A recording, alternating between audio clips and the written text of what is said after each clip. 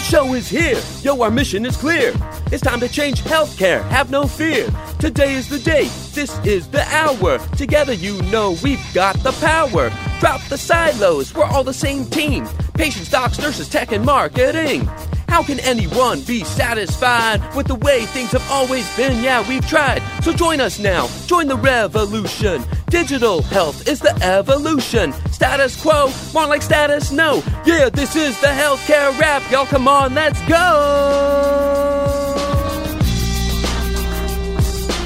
Welcome to the Healthcare Rap, where we are ushering in the future of healthcare and the status quo no longer exists. Where we are challenging assumptions about marketing and technology, and we check yesterday's thinking at the door. Where truth drops like an atom bomb, and knowledge flows like Niagara Falls. Each week we challenge assumptions that have been holding back healthcare marketing, and explain how we can do better. Join us. This is the Healthcare Rap.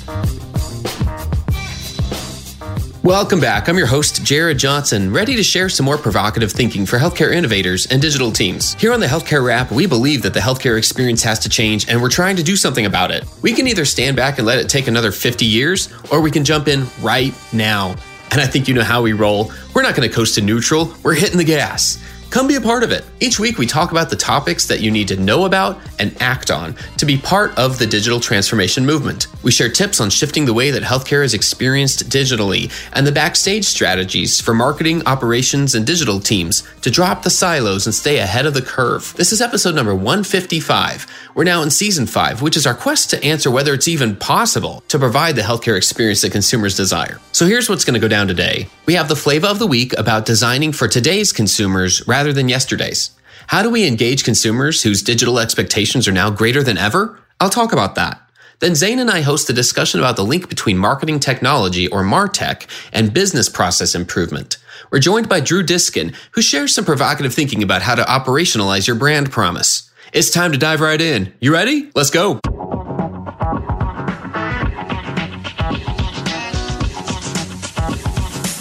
Flavor of the week. Your business strategy is either playing to yesterday's consumer or today's. How do you know the difference? Status quo businesses are trying to revive demand for their existing services. Innovative businesses are making the digital pivot and creating new services. Status quo businesses are clinging to the thought that consumers think, act, and buy in the same way as they did before the pandemic. Innovative businesses know that that's not the case and are racing for blue oceans. Status quo businesses are building for yesterday. Innovative businesses are building for today and tomorrow. What's driving these changes? We're going to be engaging consumers whose digital expectations are greater than ever.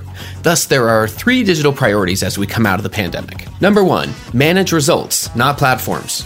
We're approaching the end of a decade-long period where digital teams focused on learning individual platforms and creating silos of expertise. This is the time to shift the focus toward understanding how the platforms interact with each other and how the data flows between them. Number 2, compete on your digital experience. Renew your focus on innovating touchpoints to make the digital experience easier and more convenient. Number 3, build your digital culture. It's time to finally, once and for all, drop the silos between all the teams that have traditionally owned parts of digital. When these teams come together and actively work towards shared goals, they can create experiences that no department can create on its own. It isn't easy to let go of the legacy approach to healthcare. We have to reimagine our business strategy, the tech to support it, and most importantly, the people who do the work and the culture that either supports or hinders them. But that's our charge, and there's no looking back. And that's the flavor of the week.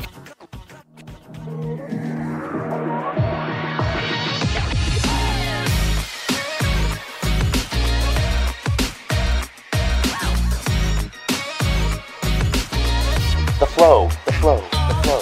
Well, ladies and gentlemen, anytime I have a chance to just have a conversation with Zane, I'm thankful for it. Zane, how are you doing today? Good. I'm good, Jared. Still trying to get through this pandemic life, just like everyone else, but I'm doing good. I'm hopeful for the future. That's good to hear. I do like just how things have continued to trend in the right direction, where we can feel more positive, and more optimistic about where things are going. Yeah, I mean, there are a few variants out there, but I'm no physician, but me as a layman, I'm less concerned now that so many Americans are stepping up to get vaccinated. And I think here in the US, we're doing nearly 2 million doses per day, which is fantastic. And so we're well on our way to getting out of this pandemic. Oh, I love it. That's a great thought. It's going to keep me going here for a little while. That's going to that's an awesome thing right there in and of itself. I do understand you have something awesome that you can share with us to get us going here. Some kind of new app? I don't know. Yeah, so a good friend of mine, she's a ex-engineer with Tesla, very innovative. Her name is Ruth Kocius. She sent me the other day a link to an app called Forecast. And it's the coolest thing. You go onto the app and you make predictions, and you're sort of given a virtual pot of points or money. And you make predictions, and then based on whether or not they come true, you win more points. And you can also go to other folks' predictions and basically select which outcome you think is most likely. And so what you see is we might see how likely is it that the Red Wings will win the Stanley Cup this year? 100% likely, 50%, so on and so forth. And then as that prediction comes true or not, you move up and down on the leadership scoreboard. And so what's been cool is there's been a lot of predictions made around issues related to COVID. So things like, what vaccine will be most popular amongst Americans, or, what percentage of Americans will get vaccinated. And so I've won a few points, especially since I have firsthand knowledge of likely what some of those answers will be. And so it's the coolest thing. And what I really appreciate about it, Jared, especially being someone who's, has an affinity for foresight strategy, it's really cool to use this tool to crowdsource to see what people are thinking, or at least how they're thinking. And I try to go on it every day just to see how people feel about a different subject, and potentially those insights can be used elsewhere. So definitely check it out. It's called Forecast. I love it. As if I needed, something a little bit more to spend my time, but actually some days that's going to come into play really, really nicely. Right. Between Clubhouse and Forecast and Netflix, I don't know how anyone has time to work. Well, who needs to do that anyway? Well, I'll tell you what, we're going to dive into what we're talking about today, which is kind of a different look at the MarTech stack and ways that we improve it and ways that we use it for our good. And here's what I mean by that, Zane. Really, when I look back at the last decade or so, we've had the function of marketing. Anyone really in a digital role under marketing or communications has had the role of learning a platform or learning a lot of platforms, just one after another, and trying to get the basics of them down and the rules of engagement, and then plug them into your strategy and use them together to, I'm going to use the O word, optimize.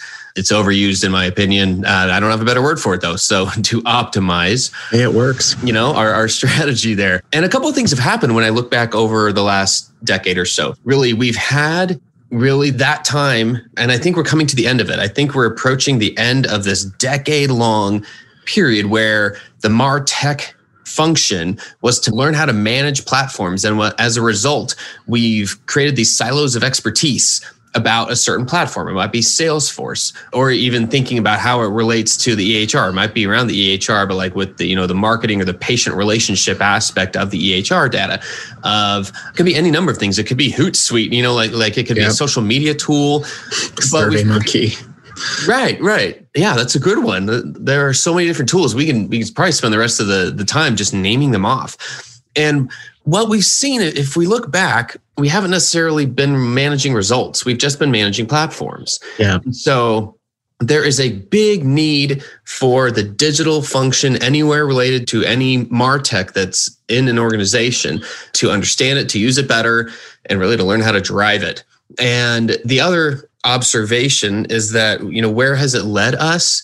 Well, we really are I do think overall we're in a better position than we were at the beginning, of a decade ago, but we are going to struggle to create and compete on a digital consumer experience if those platforms are not tied to each other.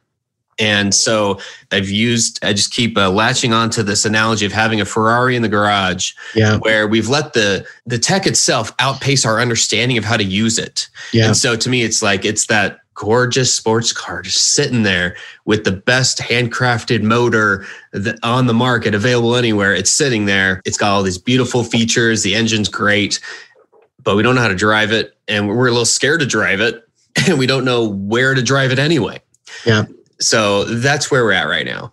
Yeah, totally agree. Like I definitely see that, on my end where, especially leaders who are making decisions or executives who are trying to set strategy, it's difficult for them to do so well because they don't often understand what the capabilities truly are within the organization.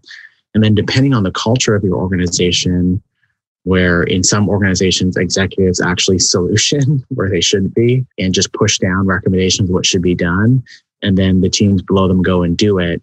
You end up in situations where you're vastly underutilizing the tools and capabilities that you have. And so, you're definitely more of an expert than I am, but I know a number of health systems who with their own, content management systems are vastly underutilizing what's capable.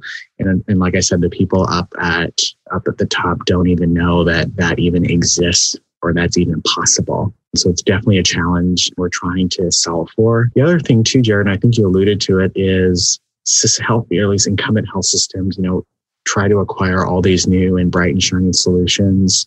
They hear from vendors, they go to conferences, and there's not a whole lot of people really working to make sure that all of those solutions integrate. I mean, the EMR is pretty good, pretty well integrated, but then there's no one checking, like doing a really good job at making sure that everything connects so that the experience for the patient doesn't feel clunky and sort of haphazard and patched together. And so those are two big areas that we need a lot of focus on in the future immediately. Yeah. One example is a lot of different CRM systems. So customer relationship management, known by a few different names, but a platform that is capturing all the data about how I communicated out to patient XYZ or customer or consumer XYZ. They clicked on something on the website. They downloaded this thing. We emailed them this. We tried to call them this. They tried to call in for an appointment. So a record of all those touch points. And there are ways that ties into a marketing automation platform that automates a lot of that. But you still have all these different systems. And then you're sitting there and saying something like a CRM only works when it's like the Ferrari. It only works when you give it the right gas in the tank. So a CRM system's only going to give you that promised better state of your marketing if you give it the right input. It's a lot of different AI tools. Well, every AI tool's in theory the same thing. It's only as good as the input that you give it. And so, it's just another thing here. And so I think where it leads, I think that's the status quo, is that we've been managing platforms and not results. And we're not taking this historical look at all the silos of expertise that we've created along the way. How do they integrate? How do we talk to each other to figure out, have a better baton handoff in this relay race? So I think the opportunity to innovate is really along the lines of how do we, where do we go from here? Well, ironically, I think it's something that's interesting that really comes down from the IT side a lot of times. IT has a great framework that is typically known as something like business process improvement. Mm-hmm. And that is a very heavy operational component to it. Mm-hmm. It's not just in terms of an IT platform. Is it like, what's the uptime? Are the integrations all correct? What's our support schedule? Security aspects of it, like the basics mm-hmm. of IT. We're really talking about the operationalizing aspect of all these tech platforms that we've got. So we've got all these tools. How do they work together? We're asking a different set of questions as a result. If we think about it when it comes down as business process improvement, then we're not going to be talking about, hey, how do we just do this one little thing in a vacuum, like this one little aspect of this one certain tool. We're going to be asking a broader question about the experience from A to Z and realize, that's actually 4 different platforms that need to integrate together. And there's data that sits underneath them. How does that data flow from one system to the other? So really different questions even to be asked at that point. Yeah, I agree with you on that one. I think too, taking more of a designer's approach or human-centered design approach to all this, where in some sense you disassociate yourself for a minute from what technologies you have and really go hard on figuring out what is it that consumers actually want, and holding sort of that desirability metric is the thing that doesn't change, the independent variable. And then figuring out, okay, if that's what they actually want, then what are potentially the tech solutions that would feed into it? And then asking the question is, does it make sense from a business perspective to acquire these capabilities and maintain them? That's definitely something I see health systems miss all the time. The other thing too I've noticed is for some of the big platforms and tools and capabilities that health systems use, be it the EMR or the CRM, the Salesforce, whatever, what often happens is these institutions get caught up in the innovation cycle and agenda of those platforms. So how those companies are thinking about reinventing their own tool, as opposed to creating their own cycle and roadmap, and then telling these tools how they need to bend.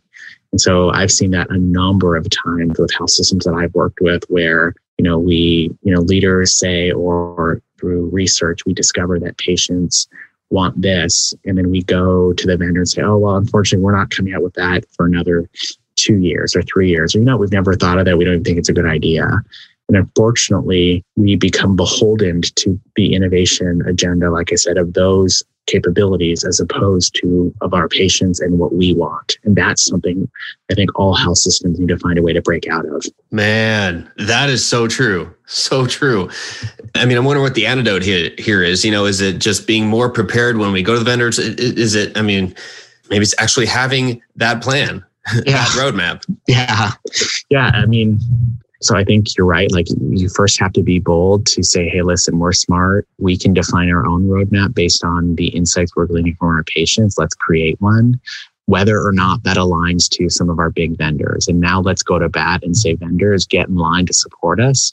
This is what we need, or we're going to find someone else. And I realize that's not always easy because some of these vendors are massive and there's a huge sunk cost into the investments we've made. But that also just brings up the fallacy of sunk costs and how far behind is healthcare? Because 10 years ago, we invested 10 million and we weren't willing to say no then. And now we've come and we've invested 200 million. Now we for sure aren't going to say no. And so had we gotten out of the bad deal earlier, we could have been a lot further ahead today, potentially. Tell me more about that, just in terms of how much of it is the fallacy of sunk costs. This is just something we've got to factor in on this roadmap.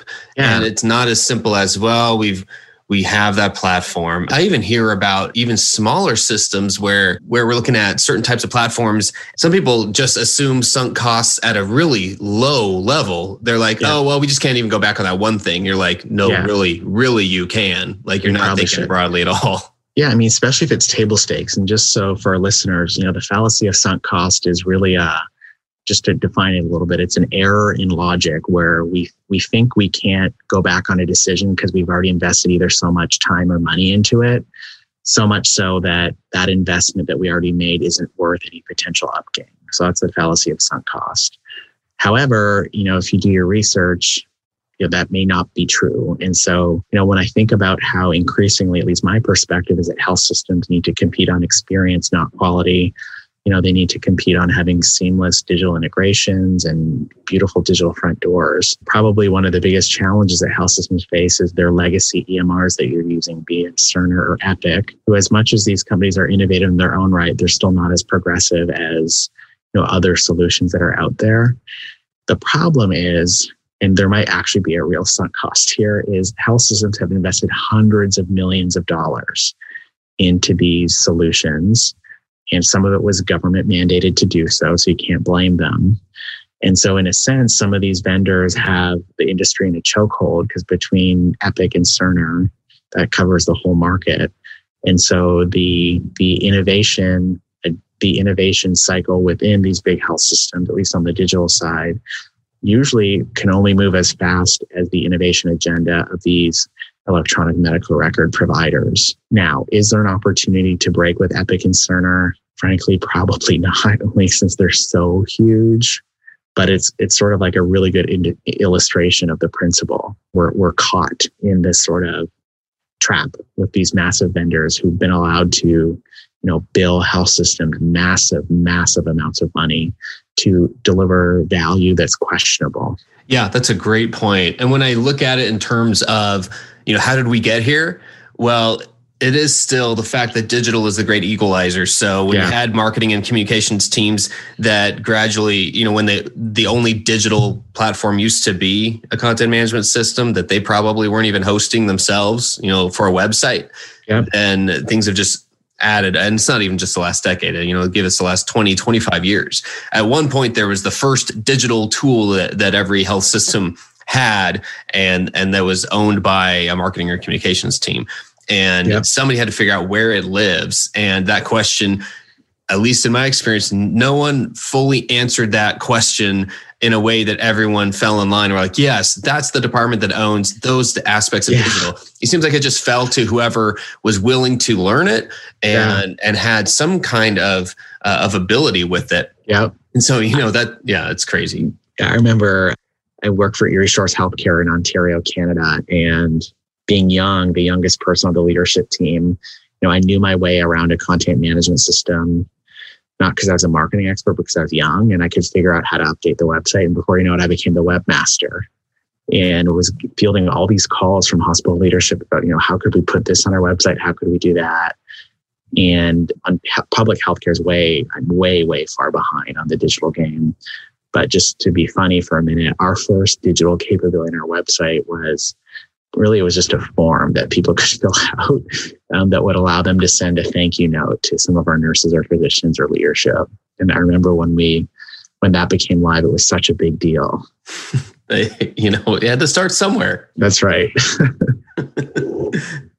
Well, I guess, it's, besides giving us a bit of a laugh, I guess we can look back and say, what, I guess just looking back that far actually leads me to think, what can I do about it now? What's my call to action here? Mm-hmm. What's a tactical step that people can take? And I do see the opportunity here. I think you gave us a couple of great ones already to create your business process improvement plan, your tech stack plan, not just what we happen to have now as this kind of Frankenstein collection of systems, but a genuine mapping out of what are all those platforms? What are they good for? You almost certainly have overlapping features and benefits between them. What's the data that lies underneath them? What is flowing from where to where? I mean, so there are some pieces of, again, of that IT business process improvement process that are very beneficial. And it doesn't matter where any of those parts live anymore. Let's start mapping that out and saying, where do we want to go? And start that, to your point, Zane, with an experience design mindset and then work backwards, not just because you happen to have certain tools. Absolutely. I couldn't agree with you more. I would say that that's my call to action, to double call to action on that. Perfect. Awesome. Well, Zane, it's so good to talk through this. I mean, our goal here is just to provide a little bit more provocative thinking and really shake us loose from these old mindsets. So if we've done that today, then we've done our job. Yes. Thanks so much, Jared. I appreciate you always hosting this forum to have these conversations.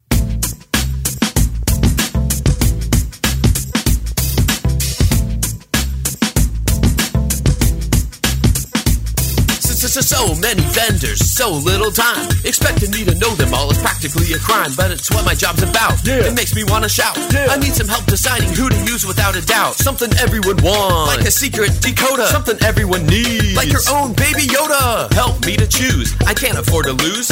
Isn't there a website that I really ought to use? Martech.health, Martech.health. Do yourself a favor, check it out for yourself. Need to find a vendor? This is the way. Martech.health, who you gonna pick today? Martech.health is the vendor directory built specifically for healthcare marketing, communications, and digital professionals. People like you.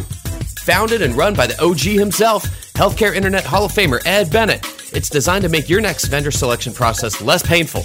And here's why. Over 600 vendors across 40 industry categories, verified vendor reviews and ratings from your peers, a resource library of articles, videos, and events, plus an anonymous messaging tool to get your vendor questions answered without worrying about endless callbacks. All of this is free to use and share.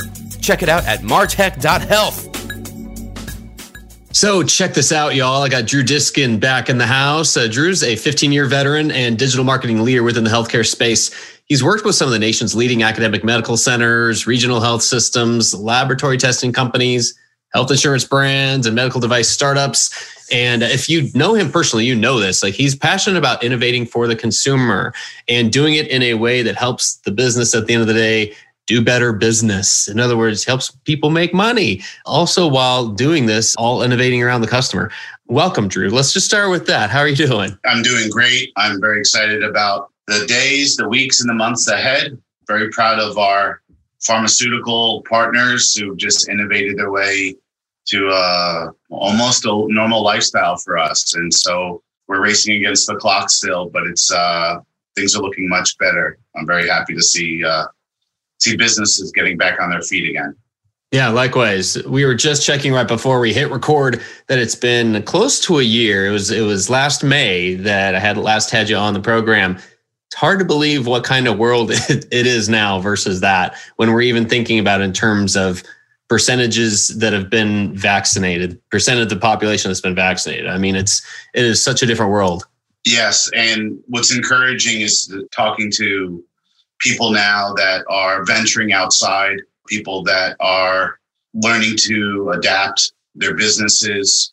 I watched local restaurants double down on their customers. And even though it was really hard for them to stay afloat, they found new ways to innovate around taking care of their community. It's the way they saw it.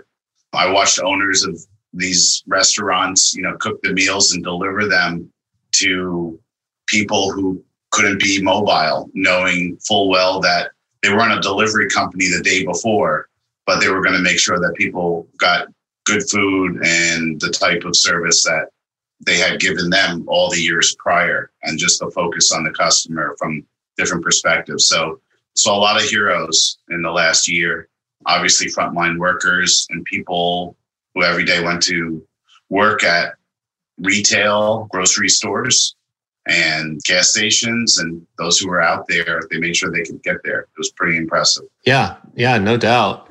The thought of how that's happened outside of our typical comfort zone, our typical community, our typical industry, the extent to which that we've seen that type of collaboration is one of the most encouraging parts of the last year for me as well.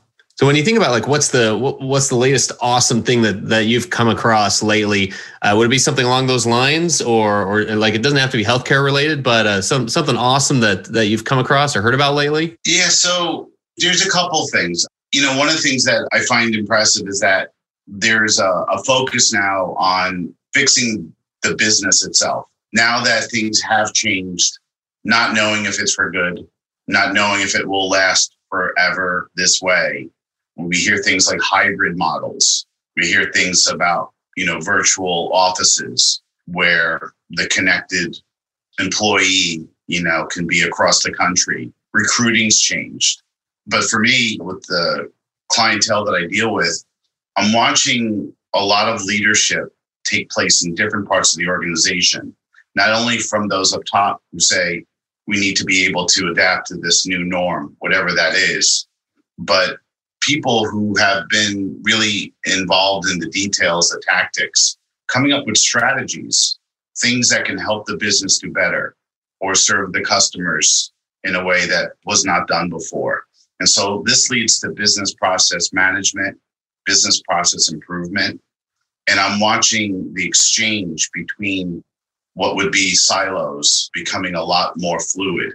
It's happening by necessity, and it's happening organically. So now is really interesting time for us because they're trying to figure out things for their future, which they know can't be the way it was a year ago.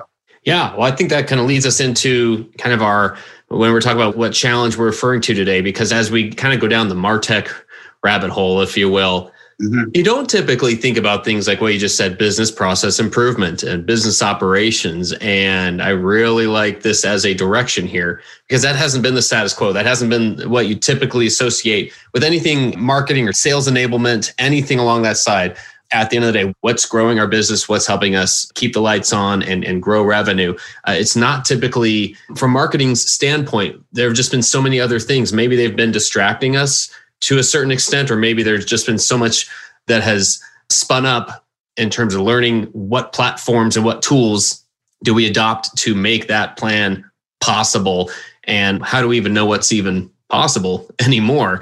I think about when we look at like the role that data-driven marketing plays in there. That's something that has kind of come to the forefront over the last few years. There are a lot of healthcare organizations glad to say that understand it now, that's the way that they are truly guiding themselves to recover revenue from this last year. If it's hard to think of anything that's more important right now than recovering revenue. And if we just looked at MarTech itself under the traditional marketing silo, I think it's limiting. So it sounds like, well, let's just go there for a second in terms of how things have typically been. Like, what's the status quo in terms of MarTech at healthcare organizations? Sure. It's a great point. And we still have the same people in the same jobs with the same workflows. And yes, they now have data and they've been collecting data. So what are you going to do with it? Now you have the stuff you asked for. What are you going to do with it? You now know more about your customer than you ever did. But what are you going to do now that you know maybe the answers, maybe their intent, you've followed their actions, their engagement? What are you going to, and can the organization serve those needs? Now that you know where you've been strong, where you can do better, is the organization willing to change things? And when you look at it that way, that's clearly something that it shakes the status quo, because there are divisions and positions and people who are focused in that channel, in that swim lane. And right now there's no more lanes. So they have to change the way they synchronize their swimming, if you will. Yeah, I like that. There are no more lanes. That's so true. We just piled on and piled on and piled on. And it's the same people in the same roles. And we're like, okay, now you've got all this stuff. Now, what would we call like operationalizing the data? I mean, to your question, what do we do with it? That has we're great in marketing about talking about stuff, about saying, oh yeah, I mean, who's going to disagree that data is important? You know, that, yeah, of course we want to know about our customer. And of course we know everything about them already because we're in marketing. I guess the pandemic has just brought this all under a new light. It's helped us really see the true value we bring and the role that MarTech plays in it. So someone in a traditional role may have pre-pandemic. You're sitting there in a MarTech role and you're responsible to, let's use that word, operationalize your CRM, maybe a consumer data platform, tie in a marketing automation platform so that you're not having to do things manually. You are learning what can come in and come out of your EHR for the same purposes. And yet, who's driving that? Like that effort? I think that was a big question traditionally in terms of what the challenge has been and what has limited it up to this point. Hard to know, like, who's driving. Like, you might have just bought the Ferrari, it's sitting in the garage. And now not only are you comfortable driving that thing, are you comfortable knowing where you're going to drive it? And do you have someone who's capable of doing that? That's where I keep thinking about it. Like, that's where we've been, at least. Absolutely. It's an older Ferrari. Most people, don't even know how to drive stick. So here you go. You got this beautiful machine and you can't get it out of the garage. So you've made the investment, and the investment is in a big CRM. You've made a huge investment in marketing automation. You've made a brilliant investment in, finding a doctor and getting your physicians and your providers out there to the community, outside the website, into the Internet of Things. And now you have the ability to fulfill the demand that's out there. But what have you done on the inside to support that? Do you have the right people? Do you have the right process? And do you have the right approach to match those needs that you decided that this was the right idea? And it may have been, but now what? Even your privacy policy, you're now collecting more information than you ever did. It's no longer just about Google Analytics. It's about personal behavior and actions correlating to a specific campaign, to somebody's keywords that drove them to your physician. And you now know not only that lifetime revenue potential, because you can model it out, but you can now see what other family members they affect if they are head of the health household. So how are you going to help them? You got it. This is what you wanted. So what are you going to do?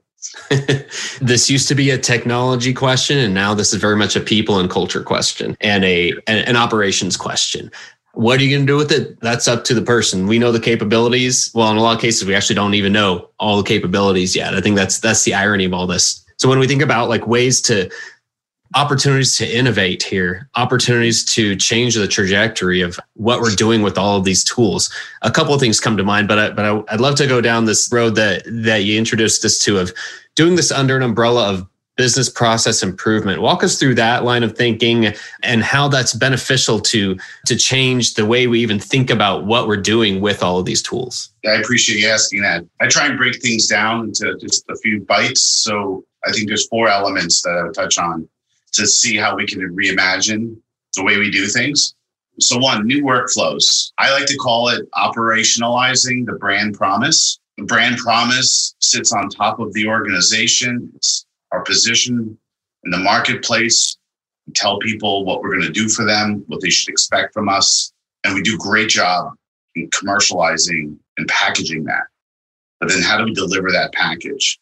How do we receive the information and the feedback we get real time? So employees may be in the wrong roles because they may not be able to respond to that new delivery mechanism. There are unsung heroes in the organization who may have those answers, but don't have a voice because they are in also the wrong role. And when I mean wrong role, it's not because they should be out of the organization. They may need to be higher up in the organization. There are people who can make decisions because they understand inherently the issues that can be solved with the technologies, with the new approaches, and with, again, that promise. So I think, new workflows. The second one is about staying connected throughout the entire life cycle. And I'm saying the word life cycle, it's not about a transaction, but a series of touch points. We typically look at marketing as funnels. And we saw this funnel as getting awareness out there, that interest would start to happen. And then we see this engagement taking place. And then we look to convert and we say, okay, we got them. But we don't really have them. We have the beginning of something. I see it more like an hourglass.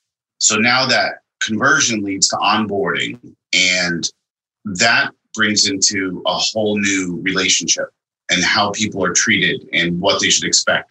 And then the maintenance of that relationship. And then we improve on that relationship. There may be other things that we can do or that are needed from us.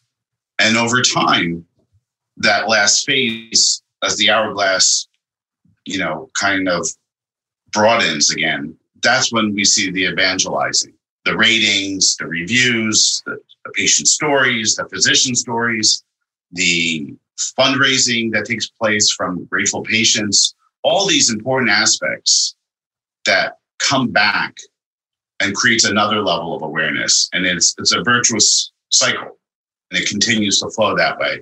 And so to think of staying with the customer throughout that, and when I think of operationalizing, who's doing that? Who's responsible for that person all the way through? So typically we've handed off patients with like a baton in a relay race, but who's watching the whole race? Who's responsible for that? So to stay with my cheesy analogy, who ensures they win at the end of the race? So that's the second. The third is rethinking journeys as touch points. So when you look backwards, it's a journey, but not everyone is going on a journey. So when you think of a person and they are looking for care, they don't tell their loved ones they're going on a journey. They're telling their loved ones that they're going to do research about a condition their primary care physician told them they may have. They were told that they may need to find a specialist that can help them in their care. They may need to find out if the insurance company can pay for a procedure that may help them with this condition. And they have to make sure that their pharmacist is also accepting of that medication that may come. But at no point is the patient saying, I'm on a journey. It's, I have to deal with these individual pieces. I hope it's coordinated enough that nobody drops the ball, which is me. So in that experience, these are touch points. And so when we break down the web and these digital experiences and these physical experiences, they're still emotional experiences. But in the end, people are they're learning more about something. So that's one thing they're doing. And then they're taking action. Or sometimes they just have to take action and then learn more on the way. But there's a shifting balance needed at any one of these touch points. And so if I looked at all the touch points, and I could say within each touch point, there's a learning more and a taking action and a balance between them. It may be more one than the other, depending where we are. But then when you look backwards and then you say it's a journey, you could see where the influences are or those gaps in care. So it's not just what's missing. It's what does that experience look like at these micro moments? So that's the third. And on the technology side, the fourth piece, as the technologies evolve, so it needs to be the sales process. And I'm talking about the vendors that are partners in the care. So let the organization test drive and show the metrics for success. Don't promise an ROI. Show it with the organizational data. Less PowerPoint, more in practice, test drive. Let me see. Now, with that comes the transparency on both sides. The health systems and health providers, others that are involved in the care of patients need to be able to say, here's some of my data. It doesn't have to be the patient data. You could create data without someone's name on it, but you can say, help me understand how we can work this through how we do our business. We're trying to reinvent all of it ourselves or some of it at this moment. Show me. And I think there are some organizations through this COVID pandemic that did that. So I don't think it's not possible. I watched many organizations lend themselves to just supporting the cause, which was obvious to everyone. It was really need-based. And I watched a lot of that transparency become collaboration. Those sales processes speak for themselves. You're already my partner. I don't have to promise you. I just need to deliver. And so I think that fourth piece helps that innovation happen in what I would think is the new norm. So new workflows that operationalize the brand promise, staying connected with the customer throughout the entire life cycle, taking the responsibility for that, rethinking journeys as touch points and the balance between learning more and taking action, and the technologies that will drive a lot of new ways of doing business needs to be demonstrated, if not real time, near time, so that you can see what the effect would be. Man, I really like this line of thought here, just riffing here for a second, because you touched upon the three components here: the tech itself, the data that we get from it, and the people who are managing it. And the interplay between those three is what, if we just focus on one of them, or if we even just leave, one of them out of that equation, it can lead us to where a lot of organizations are today in terms of not being sure, like just not even knowing what they're capable of, or somehow thinking that talking about it enough is going to get us to where we need to go. The evolution, especially on the tech side and the data side, is something that, I don't know, I necessarily saw coming a few years back. And the sophistication of MarTech tools over the last, say, 5 to 6 years is remarkable. And I have not seen, at least at scale, the talent level keep pace with that. I think we've let the tech outpace our ability to understand how to use the tech. And so I think that's one of the challenges here. And so even recognizing that is part of it, but that still doesn't get us there. It's through some of the pieces you were just sharing, the operationalizing, the understanding of touch points versus journeys. I love that one. I'm going to be thinking about that one for a while and what it means in terms of how to do things. And I think when I just like helping shake us loose from old mindsets. And a lot of that has to do with how we word things. And so when you're talking about these are all things, I guess just a tactical question. Are these like business process improvement techniques and initiatives and goals? Are these things that typically just marketing leadership is involved in, or is it other departments? Is it IT? Like who's typically responsible for that? So organizations are, on the outside, they look very similar, but the inside, sometimes leaders are in in the middle, you may have a group of managers and directors who really just run not only day to day, but strategic points, and their leadership supports them wholeheartedly. Like, that's why you're here. We support you. Do what you need to do. Let us know how we can help. Right? Some organizations, very, very structured. If it doesn't come from the top first, the groundswell just doesn't bubble up. So even though there are initiatives on, ideation and coming up with the best new approach to things, it very seldom does it really get to the top. And so those are extremes, right? Where you have leadership that's in there and they're involved. It's not whether it's the CIO or the chief medical officer or the CEO. It's yes. Who wants to grow their organization coming out of what we've just endured? Who wants to focus on their customers and employees as a core part of their future and throw away the egos? And this is the way we used to do things, and think about, why did people come here to begin with? And at our core, are we still delivering on that? Have we lost our way? Or we haven't. So how do we make sure that that continues on? Because half of all the customers, and I'm using the word customers because patients have choice, now have more choices. So whether it's access to care, your insurance won't cover them, but it will somewhere else. Price transparency. Am I getting the same value for the same result? And then when you look at population health and telehealth and some of the other very, very important initiatives that came out of this last year, are we set up the right way to make this as efficient as possible for everyone involved? And so the commitment to the resources, the investment in outside resources to help some of these partner companies or experts can come in and say, look, you're going to have to be able to wear some tough skin today, maybe put on your Teflon, and hopefully, you won't go home crying, but no one said the truth is pretty. So are you willing? Are you willing? And then your internal teams, giving them permission and the encouragement to help them change the status quo. So it's not all on the leadership. There are people in the organization with great ideas. Listen, be open-minded. And if it helps, you have the ability to collect data, to test your populations, to operationalize a piece of it, create a skunkworks type of an initiative where you can try it out at a new outpatient center versus the whole institution.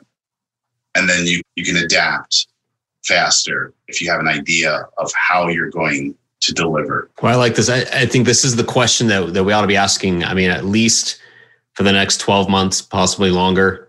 How do we innovate the process side of things, the operational side of things, to match the tools that are now available and that a lot of organizations have at their disposal and don't know how to use it correctly? So I guess that would lead me to a thought of our call to action, which is, what's a tactical step that leaders can take to start going down this road? Might not get us all the way to the destination, but what's the solid first step? So I think it has a lot to do with a lot of the leaders' continuation of what they started when there became more of an acceptance that COVID was not a blip on the map. It was a serious pandemic. I watched a lot of leaders become visible. I'm sure you did too. I think a lot of communities look to the leadership to provide guidance and strength in just communication, even though there was a lot of uncertainty. I think it's a continuation of that, because I would not ever consider any of the leaders out there today sitting on their haunches. I know they're working on some very important future plans, but to take that one step further, to give permission to those within the organization to help develop the best ideas, to really utilize all these great minds that they've hired, and then to make decisions. And ultimately, that's where it's going to matter, making the decisions and not waiting another year to make that decision, or another budget cycle, or a year and a half to get a capital investment together.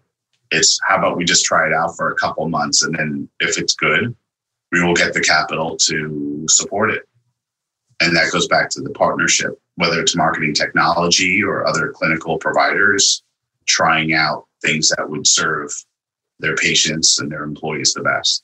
Yeah. I really like that. I think if we can just be thinking about it this way, if we can just recognize the value of test driving it, like you said, of even just going down this direction, we're going to see more progress. We're going to give ourselves a better opportunity to figure it out. This is all about mindsets. This is all about operations, and it's all about culture.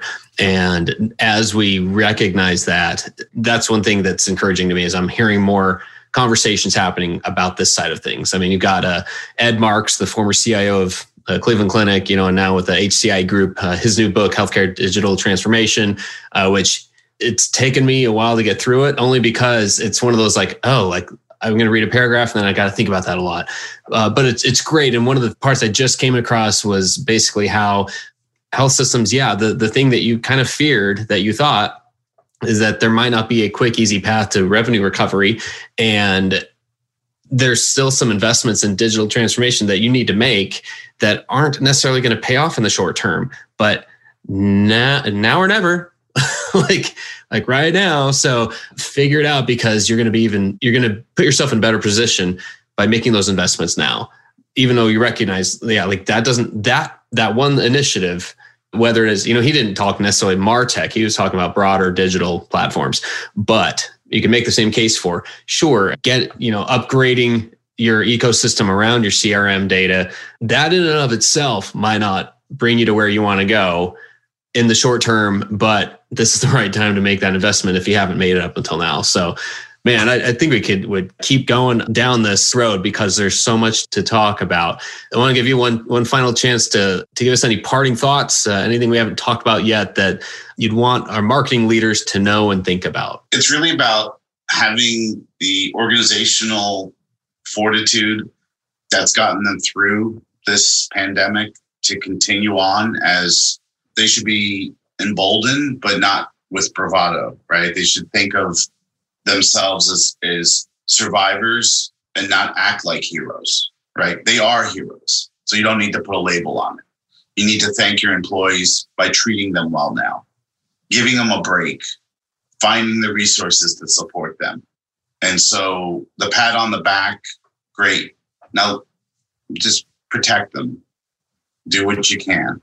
And having that empathy for your employees, for your patients, your providers, even payers and pharmacy and other logistics that are a part of the whole supply chain, thinking about how can we do better? Where do we fall down? If this happens again, what can we do differently? And thinking of being nimble as an organizational mandate, but as a cultural understanding that we have to be better to serve the populations we promised to protect. Man, so much to think about. Drew, thanks as always for being a part of this, for giving us a few minutes, giving us a ton to think about, and giving us some direction to go on. Always a pleasure. Tell us where we can find you or connect with you if people want to get a hold of you. My website is ddstrategies.net. And you could Google my name, Drew Diskin. I'd probably pop up here and there. I am Drew Diskin on Twitter. And I think there's so much of the world's problems now front and center. It's sometimes really hard to know where to start. And I would just encourage everyone, it just starts with a conversation introspectively. What are we really good at? What are we here to do?